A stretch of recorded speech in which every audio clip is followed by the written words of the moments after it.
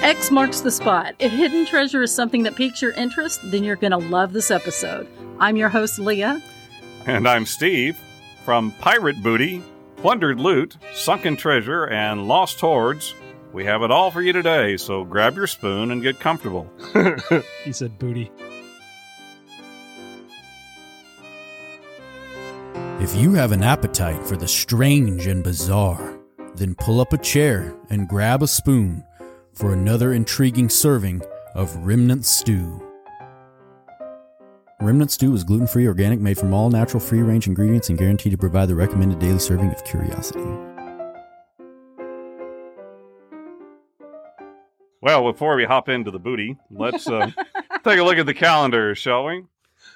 Tomorrow is March 1st. March 1st. Now, thinking back to the Roman days, to the Romans, March 1st actually marked the beginning of the new year. It was actually New Year's Day to them. With the coming of spring and new blooms on the trees and flowers, it made perfect sense to them that the new year should also start with March. This being the case, then it also made perfect sense that September, October, November, and December would originally have been the 7th, 8th, 9th, and 10th month, as sept means 7, oct means 8, nov means 9, DEC means 10, you see. That's right. It also makes sense that on leap years, the one day added to the year, February 29th, would have been added at the end of the year. So there you are. Happy New Year to all of our friends back in the Roman Empire. Update your calendars. Mm-hmm. Now, this year, Tuesday, March 1st, is also Fat Tuesday, marking the end of Mardi Gras season. It is the day before Ash Wednesday, which begins the 40 days of Lent that immediately precedes Easter. Easter, by the way, is celebrated the first Sunday after the first full moon after the spring equinox. That's complicated. It is complicated. How complicated to say, much less figure out. So anyway, the 40 days of Lent for many is a time of fasting and reflection during the time leading up to Easter. Well, Mardi Gras, or Carnival, as it's called in Brazil and in Venice, is a time of feasting and partying up until the beginning of Lent. That's right. Yeah. And I don't know how they do it all throughout the world, but I know that like New Orleans is the Mardi Gras capital. And then it kind of bleeds over into Texas and Galveston and all that. But I have been to the Mardi Gras Float Museum, and it's fascinating. And they call it a museum because you get to go in and look at it, but actually it's the place where they create the floats. Oh, wow. And Creation, so, okay. so they store the floats there all year long, and they work on them all year long. Right. It's really, really neat.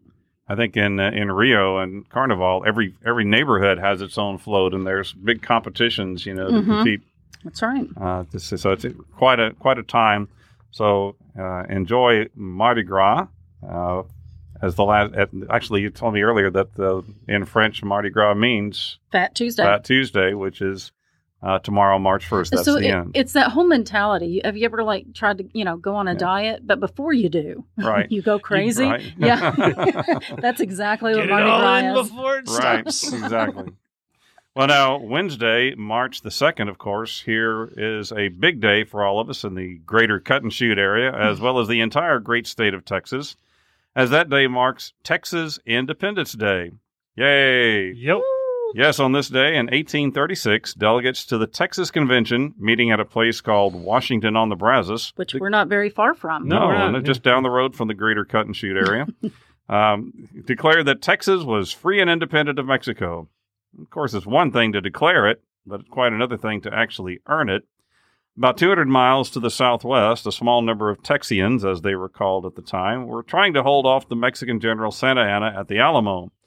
That battle didn't go well for the Texans, but just about 6 weeks later, at a place called San Jacinto, the Texas Army surprised the Mexican general with a mid-afternoon attack that ultimately captured the general and secured Texas independence. In fact, that attack only lasted for 18 minutes, and Santa Anna was captured, and he had to agree to Texas being independent before he could be released. Texas was the only state that actually was its own country. Right. For 9 years, Texas functioned as an independent nation before being admitted into the United States in 1845. So happy Texas Independence Day. Yay! And then Sunday, March the 6th, is National Dentist Day. Yay! Wait, there's I don't know. great grinding of teeth. Gnashing of teeth. The origins of National Dentist Day are unknown, but this holiday is a great opportunity not only for patients to show their appreciation for their dentist, but also for dentists to encourage more people to visit them and look after their dental health. Lost to be forgotten. National Dentist Day can show everyone that going to the dentist doesn't have to be scary at all, and that keeping good dental hygiene is easy and worth it. I'm interesting because it's interesting that my dentist, I actually taught him in the 6th grade many years ago. So That's This fantastic. is for that F. I do have a good deal of trust in him. And then Sunday, March the 13th. You don't want to forget to move your clocks ahead 1 hour. Sunday, March 13th, the beginning of Daylight Savings Time. Yippee. Yeah. I kind of like it, actually. It is a good thing. Yeah. Now, you don't want to miss our next episode as we are taking that opportunity to dive into all things that are time-related, including the Daylight story savings behind time. Daylight That's right. Savings Time. So, something to look forward to. Well, we can't let this go by. Today, February 28th, in 1983, the final episode of MASH. I remember Okay. this. Oh, wow. You know what? I do too. It was a huge event. And I did it. I was a kid at the time, so I wasn't really into MASH, but my mom was. Now I love it. I absolutely love it. And I really have been meaning to sit down and watch it from beginning to end. But almost 106 million viewers that day. Watch Oh, yeah. the final episode, yeah. Yes, it still holds the record for the highest viewership of a season finale. Right. Also on this day, in 2009, Paul Harvey, American radio host Oh. who was born in 1918, he died on this day. Well, he's one of our inspirations here on That's Remnants right. Stew. For sure. Always had great stories to tell. He had the show, the rest of the story. That The now rest you of the hear story. the rest of the story. I can hear him saying it still.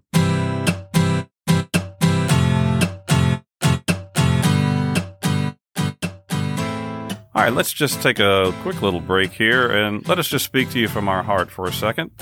As you know, we are currently in our 3rd season here at Remnant Stew, and we have brought you so many crazy and fun stories in our 40 or so episodes. We have been downloaded over 7,000 times across 42 different countries, Wow. and we are so Around the world. thankful to every single one of our listeners. Yes. We really love what we do, and we are committed to continue bringing you more stories of the strange and bizarre for many more seasons. But while it is free for you to subscribe and listen, it isn't free for us to produce. That's right. So we are asking a favor from all of our listeners. No, we're not asking for money, But if you are so inclined, we're not going to stop you. Don't pay attention to Phil. No, we are asking instead that you take just a couple minutes of your time to show us some love by writing a short note saying what you love about Remnant Stew. Yeah. We are currently in a contest for emerging podcasts to be awarded sponsorships, and the notes that you send will help our standing in the contest. Absolutely. It takes just a couple of minutes. Please go to our website, www.remnantstew.com, and click on Show the Love and follow Show the the love. instructions from there. It really is very easy, quick to do, and it would mean so much to us. Absolutely. So thank you in advance. Thank you very much. We appreciate it. Mhm. And now, back to our regularly scheduled episode. Dun, dun, dun. Well, have you ever gone out with a metal detector searching around?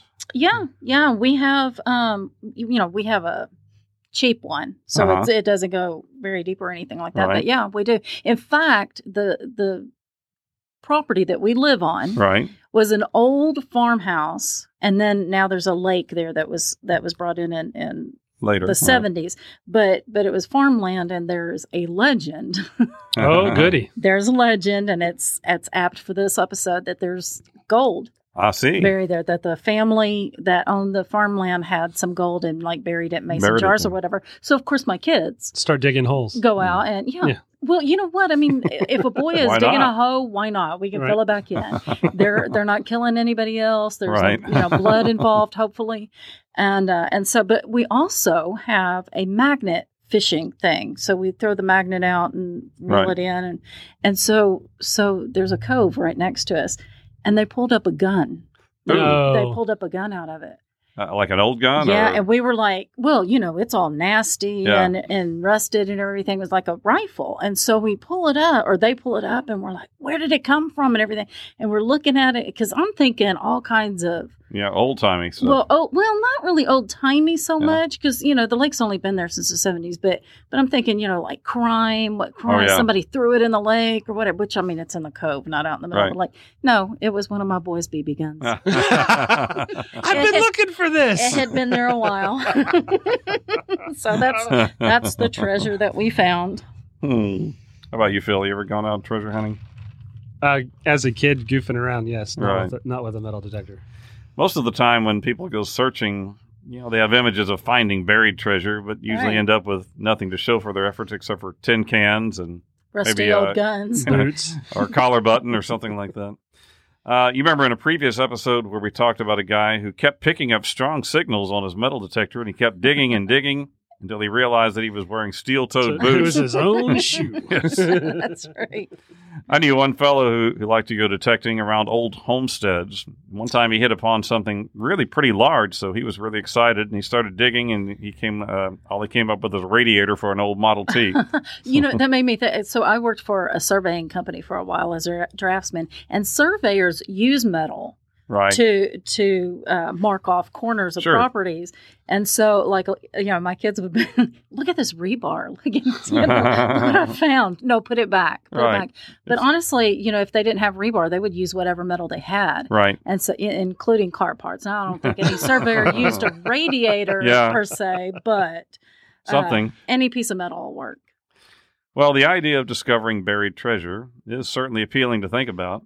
Of course, one of my favorite old classic movies is It's a Mad, Mad, Mad, Mad World, in which several strangers are suddenly thrust together in an effort to locate $350,000 that was buried under a giant W.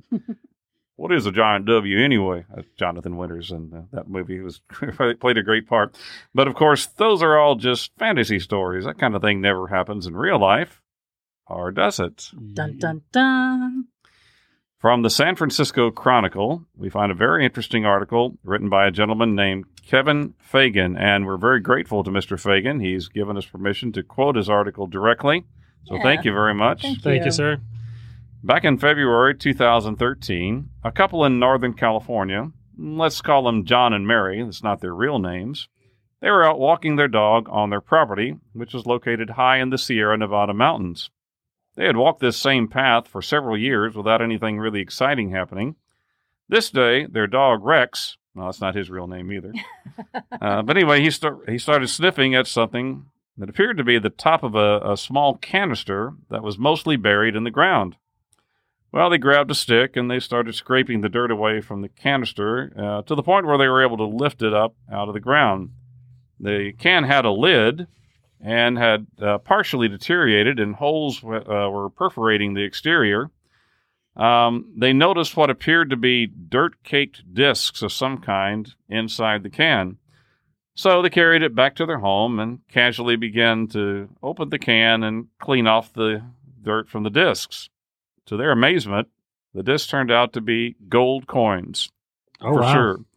In fact, they were perfectly preserved $20 gold coins from the 1800s. They ran back to the same spot, and when they were done digging, they found a total of 8 cans containing 1,427 gold coins. Can you imagine how much fun that was? Right? A total of 1,300. Good dog. Yeah, good dog, Rex. Not his real name. A total of 1,373 were $20 double eagle coins. 50 of them were $10 coins, and 4 were $5 coins, all of them gold coins, and they were all dated from 1847 to 1894. And after cleaning up, they shone like gold. In case you didn't know, gold never corrodes. After about a third of the coins were in pristine condition, having never been circulated for spending. Most were minted in San Francisco. While the face value of the coins totaled over $27,000, it's estimated that today's value, the find might be worth around $10 million. Cool. Oh, wow. That's a good day's work. Yeah. The dog did good. Yeah. The couple has maintained their anonymity and have kept the location of their find a secret because they don't want strangers to come start digging around their property looking for more. But what, you might ask, does one do when they find a hoard of gold coins? It was like a hot potato, exclaimed the husband. The first thing the family did after finding all the cans was rebury them in a cooler under their woodpile. I can imagine, like, all of a sudden, like, you know, you might or might not lock the door, to the house, but after you have something like that. Right. Oh, yeah, you're locking it now. They were terrified, and they had to think about what to do. After some research, they connected with a firm called Kagan's Incorporated, K-A-G-I-N''S, Kagan's Incorporated, owned by a fellow named Don Kagan, and they specialize in rare coins. According to Don Kagan, direct quote, "You hear all those Wild West stories of buried treasure, and you think they're fantasies. Well, here, this one really did happen." Another firm called Professional Coin Grading Service of Irvine, California, one of the world's foremost coin assessment firms, evaluated the hoard and certified that 13 of the coins are either the finest preserved known examples of their kind or tied for that rating anywhere known in the world. Wow. One coin, a double eagle from 1866, is exceedingly rare as it is missing the familiar "In God We Trust" motto, which was accidentally left off a handful of coins that year. That one coin alone is valued at $1 million. Oh, my goodness. Another was a $5 coin from 1849 that was struck at the short-lived Dahlonega, Georgia Mint. Dahlonega, Georgia Mint. Mm-hmm. How all that cash came to be underground in Northern California mountains is a mystery. The family and the attorneys researched who might have put them there, and they came up with nothing. The nearest we can guess, according to Kagan, is that whoever left the coins might have been involved in the mining industry. Well, now, after news of this discovery broke out, a researcher stepped forward and proposed the idea that the coins may have been stolen from the United States Mint in San Francisco. He points to a newspaper article from 1899 that claims that some $30,000 worth of coins had been stolen from the Mint.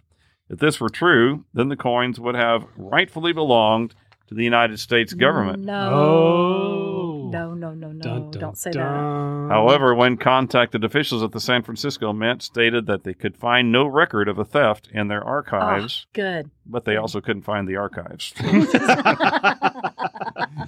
Tabloids. So they had no claim to the coins.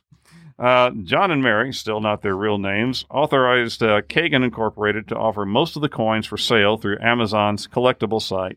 Known as the Saddle Ridge Collection, about 90% of the coins were made available on May 28, 2014. According to CoinNews.net, about half of the coins were purchased in the first 12 hours at prices ranging from $2,500 to $10,000. Most of the more valuable coins were offered to private collectors. John and Mary plan to donate some of the money to charity and use the rest to make repairs and improvements to their home and property, and hopefully do something nice for the dog Rex. Still not his real name. Good boy, Rex, though. Wow. That's a great story. And that is a great story. We're grateful to Mr. Fagan for letting us quote from it.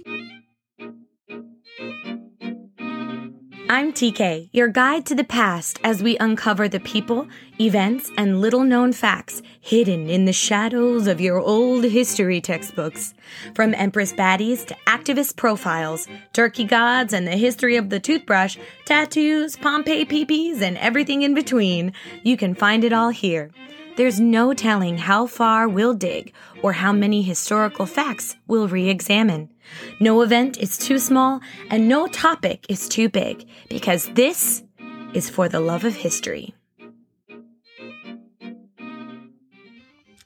Okay, so sometimes treasure isn't lost, buried, or in a sunken ship. Sometimes it's hidden on purpose to create a fun puzzle for people to figure out, with a wonderful prize at the end. We hope it's fun. Ice cream. This one is actually real treasure. One of the most well-known of these is the treasure hunt formed by Forrest Fenn. Okay. Forrest Fenn was a decorated veteran of the United States Air Force, an art dealer and an author from Santa Fe, New Mexico. In 1988, at the age of 58, Fenn received a heartbreaking diagnosis of terminal cancer. So this inspired him at the time to use the time that he had left. I think somebody said, "What are you going to do with all of this treasure?" This guy that was trying to buy some, and he had artifacts. He had artifacts. He had treasures that he had collected, and a guy that was trying to purchase some of these from Fenn, who refused to sell them, said, well, what are you going to do? You can't take it with you. Well, that got Fenn to thinking. And so he came up with the idea of a treasure hunt. Now you got to work for it. Right. Yeah, that's right. And so he gathered together some of the valuable jewels and artifacts he had acquired over the years, placed them in a chest, and buried it in the Rocky Mountains. That narrows it down a little bit. Yeah. Right. Well, the chest contained gold, nuggets, rare coins, jewelry, and gemstones, and weighed approximately 50 pounds. So it was buried Pretty under good size. It was buried under the W, but your map's upside down, so it's buried under the M. Yeah. The value of the chest was estimated to be as high as $2 million, depending on the appraisal of the items, because, they go up and down. Fenn then wrote a 24-line poem which contained 9 clues that he said would lead to the treasure. In his mind. Mm-hmm. Oh, well, yeah. Well, and but also during all of this, he stayed, during the hunt, the treasure hunt, he stayed active in it. Like, Yes, right. people could email him and things like that. Right. To say that people went crazy is a little bit of an understatement. Yeah, Gold Rush had nothing on this. Yeah, there were some people that got so obsessed in the search for Fenn's treasure that they quit their jobs and spent their savings looking for it. Oh, no. Still didn't find it. Also, hiking into dense mountainous forest is not to be taken lightly. Fenn had to continually remind people that the treasure, which weighed about 50 pounds, was in a place that Fenn himself, not exactly a young man, could have easily placed during a day trip. So you didn't have to hike in for 3 days and that. But regardless, 5 different people lost their lives while hunting the treasure. Finally, in June of 2020, so just, pretty recently, over 3 decades after being buried, the treasure was found. The treasure hunter wanted to remain anonymous, but later it was revealed to be former journalist and medical student Jack Stoof. I think that's how you say his name. Having long since beat his terminal cancer diagnosis, Fenn was alive when the treasure was found. Oh, so he lived. He didn't. He did live. Wow. He did live, and I'll talk about that more in a minute. Okay. But he died in September, so the treasure was found in June. So he was able to be alive when it was found. Yeah. And actually meet the guy. And then in September he passed away. Cool. But he was 90. Wow.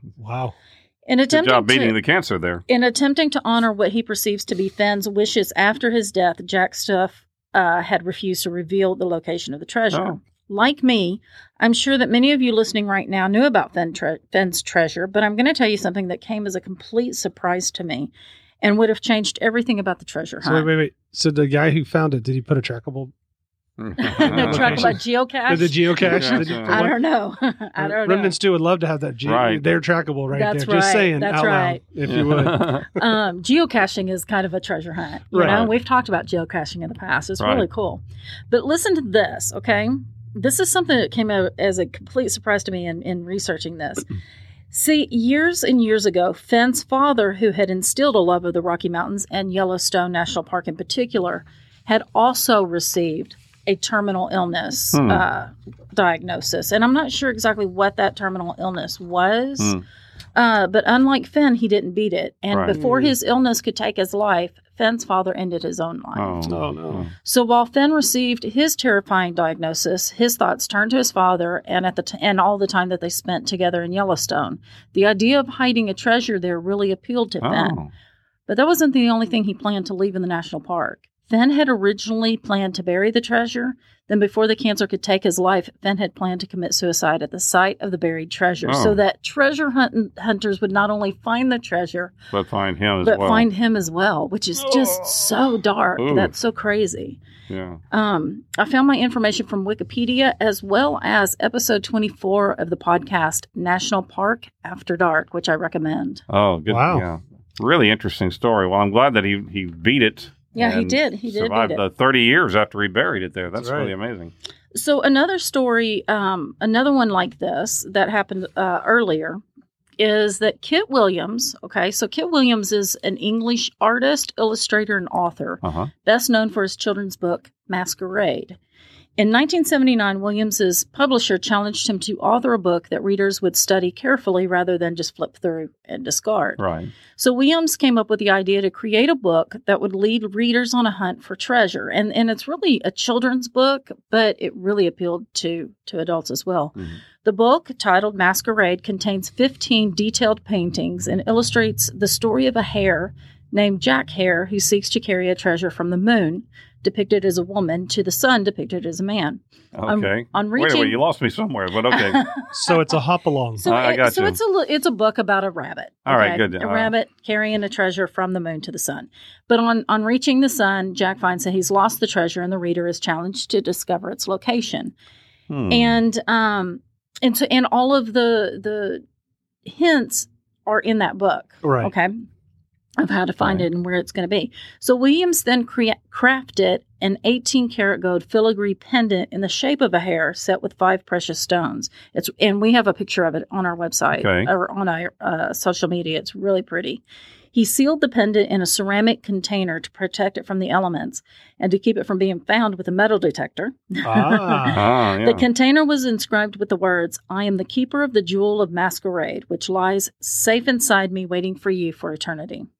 So Kit Williams later said, if I was to spend 2 years on the 16 paintings, like he created those illustrations for Masquerade, I wanted them to mean something. Okay. I recalled how, and this is quoting him, I recalled how as a child I had come across treasure hunts in which the puzzles were not exciting or the treasures really worth finding. So I decided to make a real treasure of gold, bury it in the ground, and paint real puzzles to lead people to it. Nice. The key was to be Catherine of Aragon's cross at Ampthill near Bedford.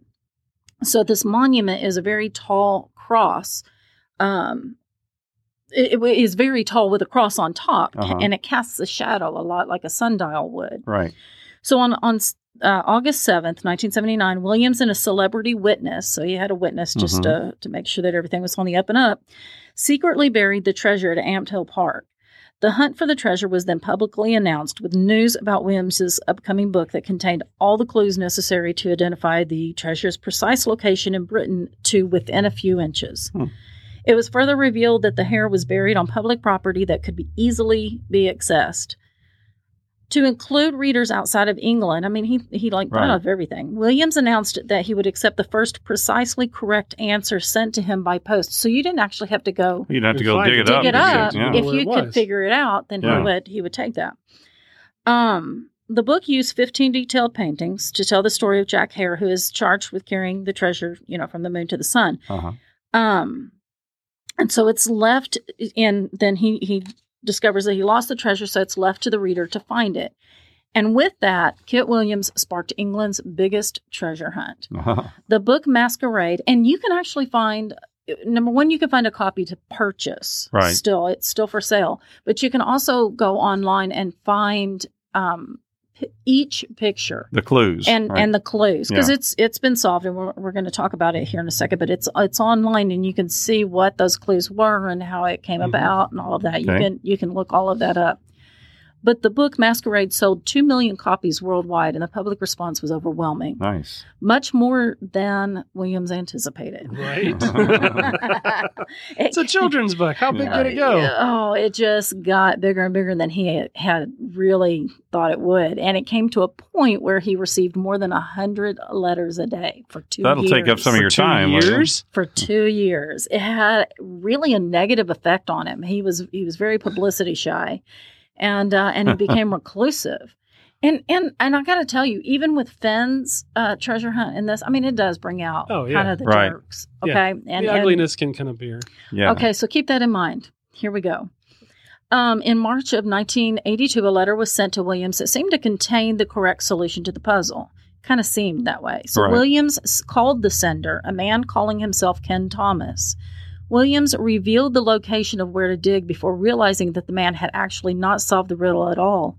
He was just making a lucky guess and fishing for information. Oh, no. And it was really a letdown for Williams, but there was nothing to be done about it. So this was happening in 1982, and he had begun the treasure hunt in 1979. Right. So, 3 years had gone by now. Yeah, 3 years gone by, and this guy really didn't solve it. But then Yeah. He let it gave slip. the So answer. So Williams kind of let the hair out of the bag. Anyway, it seems that years ago, on an outing with his girlfriend, Williams showed a particular interest in Catherine of Aragon's cross and its shadow. He wondered aloud where the shadow would be on the ground on certain times of certain days. It was then that he decided to bury a treasure there. And even though he didn't say that to his girlfriend, she was really observant and astute and could tell that he had wheels turning in his head. Right. So later on, when the treasure hunt got underway, this ex-girlfriend had a good idea. Oh. You'll find it out. And she was definitely an ex at that time. Yeah. So with her current boyfriend and his business partner that masqueraded as Ken Thomas, because they got another guy involved that was not associated in it, in any way that could be. Okay, so, and using what they already knew, they set out to trick Williams into revealing the exact location of the treasure. And I have to say, she had... Okay, this was all kind of underhanded, but she really thought that they were going to use the money that they got from selling the piece of jewelry to benefit animals, and animal cruelty and all that kind of stuff. She had that idea. Right. The other guys did not. No. So Really? she was kind of taken with it. Surprise! But shortly after Thomas was awarded the prize, a letter containing the correct solution to the puzzle came from two physics teachers from Manchester, Mike Barker and John Rousseau. So the puzzle was eventually solved for real. And if you're interested in taking a look at the book, like I said, you can find a copy of it online. It's really interesting, and the illustrations are gorgeous. It's an interesting read, and that rabbit still survives. Like it's been sold and sold and sold, and I don't have the numbers in front of me, but the last time it sold, it was really a high no doubt high price. Yeah. It's really cute. It's really beautiful. And I got my information from Wikipedia and theguardian.com. Okay, so the girlfriend and these other two guys, they actually found it, and They found They it, and tricked they him into got telling them. Right. and honestly, I've read a lot. I researched this a lot. Okay. And only one site said this, but the two physicists actually had gone and dug it up and didn't realize it. And Thomas and them went to go look and found it I see. in the piles of dirt on the side. Oh. Yeah. Wow. Yeah, and stuff. So when they That would be something. when they got the information from Williams, and when they kind of tricked him into thinking that they knew what they were talking about, they went and they found it. So Well, now now he sold over 2 million 2 copies million of the book. copies of the So book, I wonder if he made something out of that, or I'm if not the publishing sure. company did. Yeah, I mean, he was an author and he was a painter and illustrator. So so I'm sure he made some money from it. Okay. And now for something completely off topic and off kilter. Brace yourself for the oddity du jour. Well, now for our oddity du jour today. Have you ever visited Washington, D.C.? Yes, Yeah, a couple you've been. times. All right. Yeah, I've been, and I'd really want to go back. It's been so many. I've been. years It's ago. been a long time ago. I was still in junior high school, which tells you how long ago it was. Yes, Washington Monument was just a little guy back then. Well, recently Atlas Obscura ran an article called 9 Places in Washington, D.C. that you're probably never allowed to go. We're not going to hit all 9 of them, but there are a few that are really pretty interesting, so we thought we'd touch on those today for our oddity. First one is the Washington Monument Access Hatch. That's right.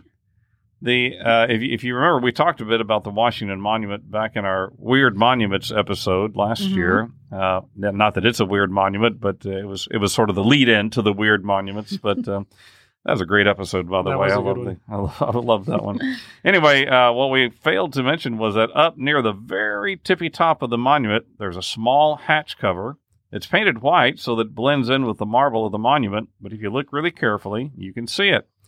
The access hatch was installed so that minor repairs can be made to the monument without the need for massive scaffolding. Instead, Daredevil National Park Service employees, never thought I would say Short that. straws. Yeah. Daredevil National Park Service employees. Okay. Can worm. So does Wait a that minute, fit on it's a like- name tag? I mean, is it, Yeah. or is it They like wear a just little like brown a little uniform. dude? It's like the SWAT team of the Right. national, Right. you know, Right. national. Anyway, they We worm had to their weed way- everyone out because you got to be really crazy to do this one. Yeah, some of the ones I'm thinking wouldn't fit through the house, but anyway, the ones I've seen. Of course, we did have the one guy that got hit by lightning 7 times. Another Yeah. one of our favorite stories. Yeah. But That was anyway, shocking. the employees for the National Park Service can worm their way out of the access hatch, loop a rope over the very apex of the monument, and rappel down the tower. This capability came in handy in 2011 after the earthquake, when the National Park Service used it to check for structural damage. Okay, wait. Yeah, So they, yeah. They so crawl they out. can. Well, no. Well, That's they where the can't- rope How do goes. they even get in? Like they have to get in through the No, access they hatch? No, they come up from They're the- inside. Okay, you take the elevator to the top, Mhm. and there's a big room up there where the little windows are. But at the very top of the room, where it comes up to Oh, the Yeah, okay. so peak, there's a Okay, there's a little there's hatch. an Yeah. access hatch. So you're Okay. coming from the inside out, but you coming they're in the tying side it out. off at the top. Yeah, Whatever. coming from the inside out. There's a ladder. You have to get a ladder up to go up to open the hatch, loop a lasso or a rope over the top of the monument, and pull Okay, it tight. so rappelling down Yes. is where they're looking for the Right, structure. that's okay. when they're going down Okay, them. got it. Right. Right. I understand Yeah, now. yeah, It yeah. takes me a minute, but I got it. In fact- Still daredevils. Yeah, for sure. In fact, there's a really creepy time-lapse video showing Park Service employees in a rappelling exercise you can find On Flickr. actually, on it's Flickr. on Flickr. That's right. Just type in time-lapse view of the U.S. Department of something. So is that to weed them out, or just train them on how to really do it safely? I don't know. If you hit the bottom, you don't get to go again. I Right. guess that's the way it works. Only those who survive can do it again. You lose your job if That's you right. die. Severance so. pay. Not our maybe. problem. Have a nice package for No, you. wait a minute. I mean, we're making a big deal out of this, No, but think about the guys that made Mount Rushmore. You That's know? true. Right? Okay, That's true. there's They all were- kinds of people that do Yeah, this. that's true. Then there's the guys who climbed the giant windmills in East Texas or West Texas. Yeah, That's true too. them weird. Yeah. Anyway, if you want to look for that video, just type in National Park Service employees rappelling down Washington Monument. It'll be exciting. Well, now another place in Washington, D.C. you can probably never go to is the Capitol Tile Room. Okay. Sounds pretty exotic, doesn't it? Deep in the belly of the Capitol building, there's one unusual room stacked full of ornate floor tiles left over from the 1850s expansion. The tiles are part of a set imported from Italy, even from before the Civil War, to decorate the beautiful corridors on the first floor of the Senate and House wings. Okay. The tile room is at the end of a winding labyrinth of century-old passageways, which give the place some major national treasure vibes.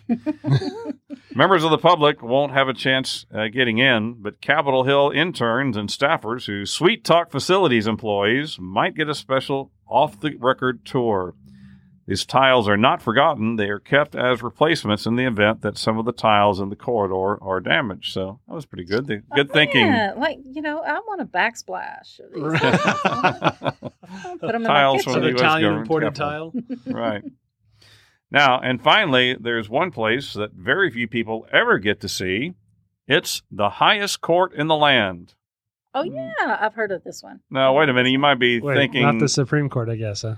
well, I thought people are thinking, I thought you were able to view the Supreme Court in session. Well, that's Right. correct. The Yeah. public can sit in and observe the Supreme Court justices as they hear cases. But did you know that there is an even higher court? The Dun, dun, U.S. dun. Supreme Court has always been known as the highest court in the land, but there is one more court that sits even above the Supreme Court, literally, a basketball court. Up on the top floor of the Supreme Court building is a small gymnasium with a basketball court. The court sits right above the Supreme Court chambers and is jokingly referred to as, quote, the highest court in the land. So they can they can break Uh-huh. session and then go play a game Go of play. horse Right. or whatever. Yeah. Play a game of And- horse, I think, yeah. or something. Yeah. The court was once a spare room to house journals, but sometime in the 1940s, it was converted into a workout area for courthouse workers. Wooden backboards and baskets were installed later, which led to the court's current use as a basketball court used by clerks and off-duty police officers and other Supreme Court employees. While not all employees are spry enough to play basketball, many of them do use the full-service gym and weight room adjacent to the basketball court on the 4th floor. A few of the court justices themselves are known to lift weights during the day as well. A sign at the court's entrance tells would-be players to make sure that they aren't playing during a court day and not to assume court is not in session. If there is a disturbance during court, a court justice would send a marshal's aide upstairs and kindly remind players of the rules on court days. No one wants to be the one on record for disrupting court functions. I would think that would be a bad mark on your record. And it's going to happen tomorrow. And I'm picturing these people in full robes and, Right. running around the court. The idea of buried pirate treasure is one that pops up quite a bit in movies and books, but there are actually very few pirates that are known or that were known to bury their treasure. By definition, the life of a pirate was a dangerous one, and most treasure ended up resting at the bottom of the sea as ships and lives were lost in battle. However, I have found some stories of pirate treasure. Okay, great. Buried pirate treasure. Arr. My sources are a wonderful article by Lucy Davidson for HistoryHit.com and, of course, Wikipedia. So Captain William Kidd, and I always think Billy the Kid. You're right. Different kid. It's his cousin. Distant cousin, yeah. But Captain William Kidd was a Scottish seaman that was a respected privateer. And the difference between a privateer and a pirate is really kind of splitting hairs. Yeah, tell us about that. Gray line there. Yeah. A privateer was actually hired by our government to Beat up piracy. on the other, So Yeah. to beat they up were- the other government ships. They were legal pirates They then. were legal Yeah. pirates. I got and you. then They're being and then, paid as well. Yes. But Captain William Kidd decided that so he was hired by European royals to attack foreign ships and protect trade routes. But then he turned pirate, plundering for himself. Going on, everybody. There you go. And he was executed for that, for murder and for piracy Well, in they'll 1701. They'll get you for that. But before he was hanged, Kidd tried to bargain his way to safety by offering to reveal the location of a treasure he had buried worth 40,000 British pounds. Wow, it was Really? worth a try, don't you Well, think? yeah, that's Yeah, good. you know.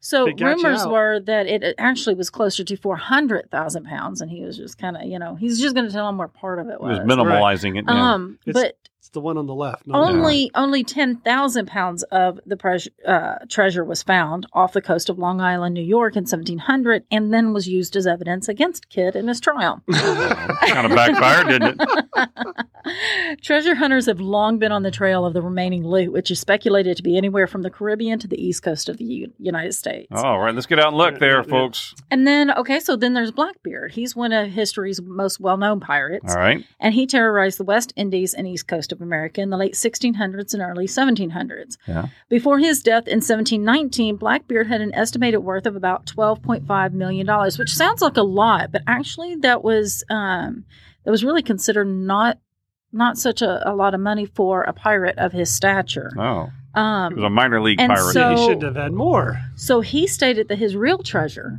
lay hidden, quote, in a location known only to him and the devil. So so people believed it because he just didn't have that, Right. So they really thought that he had it. So though Blackbeard's ship, the Queen Anne's Revenge, is thought to have been discovered in 1996, there was very little on board of value aside from a handful of gold, which, that's, Yeah. I'd take it. But You just need to get a few to go into. Right. There's many theories as to where Blackbeard's treasure might lie, but in the 300 years since he died, nothing's been found. The Bermuda Triangle. The Whydah Galley was a fully rigged galley ship that was originally built as a passenger, cargo, and slave ship. On the return leg of her maiden voyage, Whydah Galley was captured by the pirate Captain Samuel Bellamy, who was known as Black Sam. He was thought to be the wealthiest pirate in history.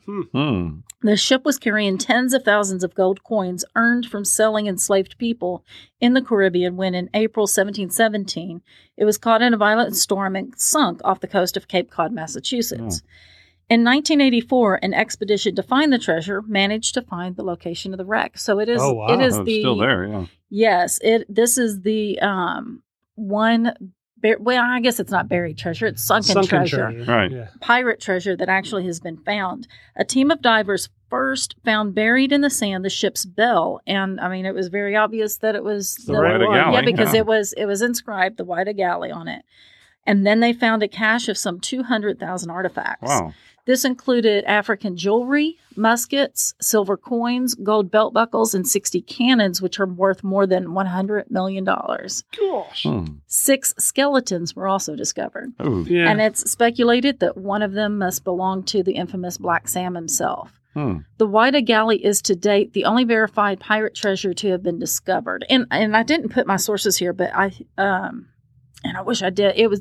There is a website dedicated to Whydah Galley Museum. Right. And that's where I got my information, that and Wikipedia.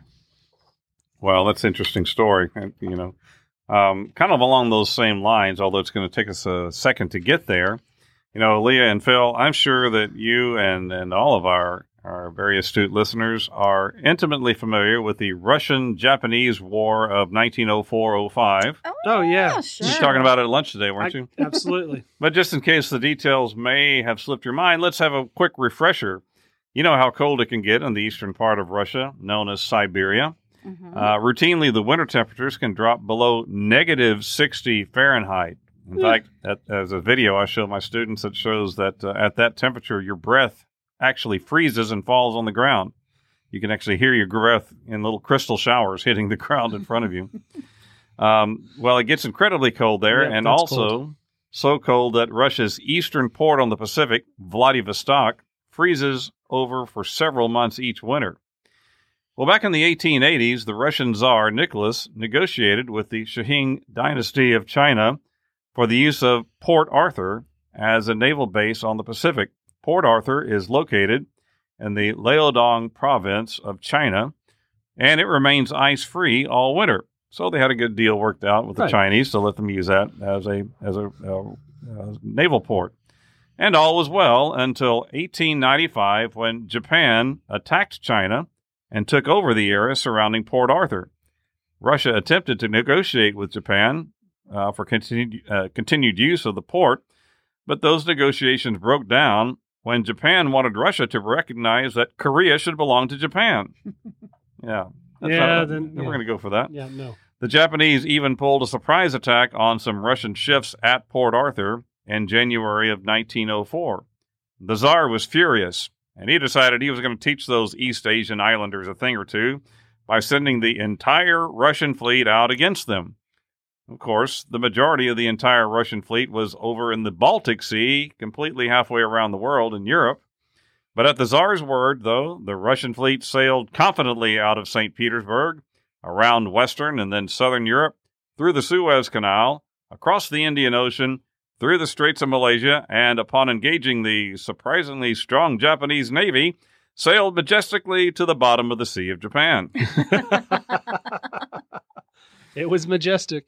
The embarrassing defeat and the appalling loss of life was the beginning of the end for the Tsar, and also marked the emergence of Japan as a major world power. Several important islands were ceded to Japan in the armistice negotiations, which were overseen by Teddy Roosevelt, who was very fond of the Japanese people. Oh. So why am I bringing all this up? Well, in July 2018, a maritime salvage company based in Seoul, South Korea, called the Chenille Group, made an astonishing announcement. Their divers had discovered the wreck of the Dmitry Donskoy, a Russian battleship which had been sunk in 1905. Furthermore, they claimed that records indicated that the ship was carrying more than $133 billion worth of gold bullion. Wow. The ship was located in the Sea of Japan, or the East Sea, as it's referred to in Korea. You see, the Koreans aren't all that fond of the Japanese, so they don't want to call it the Sea of Japan. But it is east of Korea. Anyway, the Chenille Group said in a statement, quote, "The body of the ship was severely damaged by shelling, with its stern almost broken, and yet the ship's decks and sides are well preserved. We spotted things that look like treasure boxes, but we have not opened them yet. We will open them in due course." Chenille says that it was seeking investors to help cover the cost of raising the ship. They also promised to hand over half of the gold found to the Russian government, and also invest 10% of the money found into Yulang Island, which is a popular place for Korean tourists, and would include a museum dedicated to the ship and its crew. Well, this all sounded great, and soon investors were pouring money in from all over the world, hoping to benefit from the exciting new find. Except for Japan. Yeah. Well, the company raised over $7 million. But there was only one problem. The Chenille Company was a fraud. What? Oh. What? I did not see that coming. Yeah. Suckers. In May of 2019, a South Korean court sentenced 3 business executives to prison after finding them guilty of falsely claiming they had found a long-lost treasure-laden shipwreck. A vice chairman of the group, identified only as Kim, well, that narrows it down. In Korea, that's about as like Smith, but anyway, Right. was issued a 5-year prison term, while the former head of the group, whose family name was Rue, and another key accomplice were sentenced to 2 years and 4 years in prison, respectively, according to Yonhap news agency. Quote, their responsibility for the crime is very heavy, given the method and scale, as it is a case where they swindled many unspecified people and took huge gains, unquote. That was from Judge Choi Yeon-mi, as he said in court. So what about the ship? Well, the Dmitry Donskoy was scuttled by its crew in 1905 after Japan's victory in the Battle of Tsushima, a key moment in the Russo-Japanese War. Ever since, rumors have persisted that the ship was carrying a large amount of gold for Russia's Pacific Fleet to pay crew salaries and docking fees. Historians have raised doubts, though, that Russia would ever have put that much gold on a single vessel. Right. When it could have carried, basically they could have carried the cargo more safely by rail to the eastern port of Vladivostok. There might be a small amount of gold on board, which probably would have been used to pay sailors' wages and port fees, but likely this would have been removed by the crew before the ship was scuttled. Right, you Right. think. Yeah, you would take it with you, wouldn't you? Thus, the treasure hunt has a disappointing end. This information came from Newsweek.com and also from BBC.com. That is not nice. That's not nice. Yeah. People are hoping to cash in on the buried treasure. Well, now there's a lot of information, TV shows and so forth, articles concerning Nazi treasure. Yep. And we've talked about it a little Oh, bit yeah. too. It's been well documented and publicized that during World War II, Nazi Germany systematically looted gold, silver, artwork, and other valuable items from the countries that they invaded, as well as from German Jews. Why did the Nazis need gold? Well, the few countries who would actually trade with them wouldn't accept German currency. According to a terrific article by a gentleman named Peter Preskar from a website called thehistoryofyesterday.com, the Nazis needed gold to pay for raw materials and machine parts for its military industry. They needed tungsten from Portugal for armor-piercing bullets and shells. They needed chrome from Turkey for the manufacturing of tanks and aircraft. High-grade oil, needed as fuel for the Nazi tanks, came from Romania. Sweden supplied ball bearings, which were key machine parts. Portugal, Romania, Sweden, and Turkey didn't accept German currency. They only took gold. Yet the German gold reserves were very low. So to solve their insolvency problem, the Nazis resorted to looting on a grandiose scale. The Nazis stole the gold reserves of Austria, Czechoslovakia, Belgium, and the Netherlands as they invaded those countries. The total worth of stolen gold from just these 4 countries in today's value would be over $9 billion US dollars. The Nazis also looted valuables from private companies and from the Jews. It's unknown exactly how much gold they accumulated. There's a really good movie. It was actually came out in the 80s, and it's based on a true story called The Scarlet and the Black. I don't know if you've seen this one, but I highly recommend it. Gregory Peck actually plays the role of Monsignor Hugh O'Flaherty, who worked at the Vatican, and he used his post to coordinate activities to protect Jews who were living in Rome. I think he had some 4,000 Jews in hiding places. Christopher Plummer, who played the bad guy in this particular movie, he was the Nazi commander of Rome. At one point, Plummer promises that harassment of Rome's Jews would cease if the citizens could raise 125 pounds of gold in 48 hours. Well, the gold was raised with the coordinating help of Monsignor O'Flaherty, and the pressure on Rome's Jews abated for a while. The Nazi commander told his aide, "We would have never been able to find nearly that much gold had we searched for it." Of course, after a few weeks, the arrests continued. Now, it's unknown how much gold the Nazis stole, but it's likely well in excess of $10 billion worth at today's value. So where did it all go?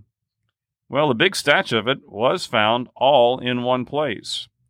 On April 4th, 1945, the American Army advanced north of Frankfurt toward Merkers, a small town of less than 3,000. In Merkers, the slave laborers tipped them off about the Nazi treasure hidden in the abandoned salt mine. The Americans descended some 2,000 feet into the mines and found the vault door worthy of any central bank. Rumors seemed to be true, therefore they quickly blew up the door. Once the smoke cleared away, they were in for the surprise of their lives. In the underground room, they found an enormous treasure comprising 8,307 gold bars, 55 boxes of gold bullion, 3,326 bags of gold coins, 63 bags of silver, 1 bag of platinum bars, 8 bags of gold rings and teeth, 3,682 bags of German currency, 80 bags of foreign currency, and 27 paintings by Rembrandt. Oh, my goodness. The underground room was 75 feet wide and 150 feet long. We have pictures of it that we'll include on our Facebook page. Even the commander of the Allied force, Dwight Eisenhower, visited the mine to see the treasure. And this is a quote from Eisenhower. He said, "Crammed into suitcases and trunks and other containers was a great amount of gold and silver plate and ornaments obviously looted from private dwellings throughout Europe." So how did all of this gold and treasure wind up in a salt mine? Nazi Germany stored the gold from the occupied countries in the central bank in Berlin, but heavy Allied bombing of Berlin forced the Nazis to move the gold to a safe location. They transported all the gold and banknotes via train to the Merkers salt mine, some 250 miles southwest of Berlin.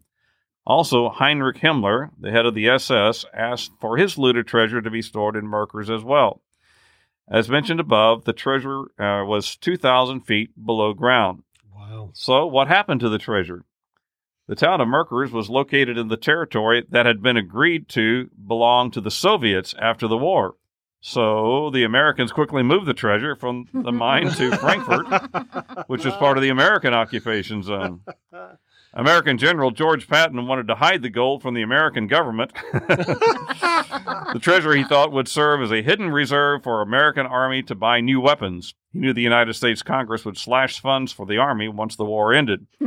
Patton's idea was never realized. One reason was that his superiors disagreed. Another reason was that news about the hidden treasure finally leaked into the media. The Allies returned the gold to the central banks across Europe. They gave nearly 6 tons of gold to the relief fund for the victims of the Holocaust. Good. The abandoned Merkers mine was turned into Merkers Adventure Mines, a tourist attraction. Today, visitors can tour the mine and enjoy seeing replicas of the Nazi gold and treasure, as well as an American Jeep. While the Merkers find was significant, it likely represents no more than a third of all the gold that the Nazis had accumulated. Right. Where did the rest of the gold end up? Is it still in the Vatican or Swiss banks? Or is it buried in some remote lake? Perhaps time will tell. South America, whatever. That's right. Yeah, there's a lot of it still missing. And the Amber Room, we talked about the Amber Room, was one of those treasures that has never been found. Yeah. Okay, so one last story. A treasure hunt similar to the Masquerade I mentioned earlier, but is still ongoing and you can participate in. It's called The Secret. It was created by a man named Byron. I think his name is Price. It's Preiss. You can still search for this treasure because in this case, there are 12 hidden treasure boxes, and they were buried in cities across the United States and Canada that symbolically represent events and people that played significant roles in North American history. Okay. The treasure boxes themselves are of little value, but anyone who found one was entitled to exchange it with Price for a precious gem. Oh. Clues to find the secret locations of the treasure boxes were provided in a book written by Price and published in 1982, also called The Secret. The book contains 12 images and 12 verses. Each image must be linked to a verse. So there's 12 images and 12 verses, but they're not necessarily like right side by side. You have to figure out which one goes with what. You got to match them up. Right, and they contain certain information to the location of one treasure box. Count of Saint Germain. He's going to be a running meme forever. Forever. Forever. As of 2019, only 3 of the treasure boxes have been recovered. Oh, so there's 9 of them still out there. The first was found in Chicago, Illinois, the second in Cleveland, Ohio, and the most recent treasure box was found in Boston, Massachusetts. The recovery of the one in Boston was filmed for Discovery Channel's show Expedition Unknown and aired on Wednesday, October 30th, 2019. Do y'all ever watch? Yeah, that one's a good one. Yeah. I like the guy. love Expedition Unknown with Josh Gates. Right. So you guys, our listeners would absolutely love that show. So we recommend it. If I remember correctly, the show featured all of the illustrations in the book and talked to the artists that created them. There are 9 treasure boxes remaining to be found. However, here's some interesting stuff. Some of the treasure boxes may have been destroyed. Uh-oh. Or built over because it's been so long. The Boston cache had been buried in a park that was undergoing renovation. It actually was dug up by an excavator. And with the passage of time, some of the clues may no longer be relevant as landscapes and landmarks change. Right. But if you want to look for one near you, the remaining caches have been supposed by, and again, this is all online. There's websites dedicated to it, people talking about it and what they've figured out and what they haven't figured out, that sort of thing. And so these are the cities that treasure hunters have decided are likely to be the places for the treasure boxes. So San Francisco, California, Charleston, South Carolina, Roanoke Island, North Carolina, St. Augustine, Florida, New Orleans, Louisiana, Houston, Texas. So we need to go on a treasure hunt. Yeah. Just down the road from the greater cut and shoot area. Yeah, Montreal, Canada, Milwaukee, Wisconsin, and finally New York, New York. Now, here's the thing, though. Byron Price passed away in 2005, and his estate assumed the responsibility of honoring the terms of the treasure hunt. It's said, though, that Price kept no record of the treasure box's exact locations before his death. So it's possible that the remaining treasure boxes may never be recovered. However, the artist, though, is still around. He made these, so he at least knows the vicinity. He knows of them. He knows the vicinity. He may not know the exact location. But he painted those. And it incorporates landmarks. It incorporates a lot of different things. It's really interesting. And if you can find that episode of Expedition Unknown, I really recommend it. I found my information on Wikipedia.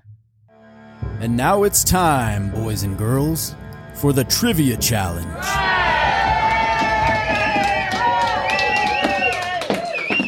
All right, it's time for the Trivia Challenge. You know how this works. Like and follow our Facebook page at Remnant Stew Podcast.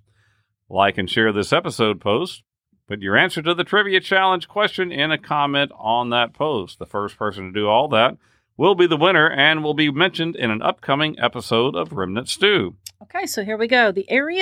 This area boasts some of the world's most preserved shipwrecks and treasures in the world due to the temperature of the water. Where is this area, and name the holy grail of shipwrecks there? Oh, that sounds like a great question. Don't forget to go to our website and hit Show the Love and leave us a comment. Positive, please. All right, reminding you to check out our Facebook and Instagram pages at Remnant Stew Podcast. Drop us an email at staycurious@remnantstew.com or just to say hi, or let us know if any topics that you want to hear us cover in upcoming episodes. Remnant Stew is created by me, Leah Lamp. Dr. Stephen Meeker and I research, write, and host each episode, along with cringy commentary by our audio producer, Philip Singfeld. You're welcome. Theme music is by Kevin MacLeod with voiceover by Morgan Hughes. Special thanks goes out to Judy Meeker and Harbin Gould. Before you go, please hit the follow button so you won't miss an episode. Head on over to Apple Music and leave us a review. Share Remnant Stew with your friends, family, first mate, local buccaneers, and that crooked antique dealer down the road. Until next time, remember to choose to be kind and always stay curious.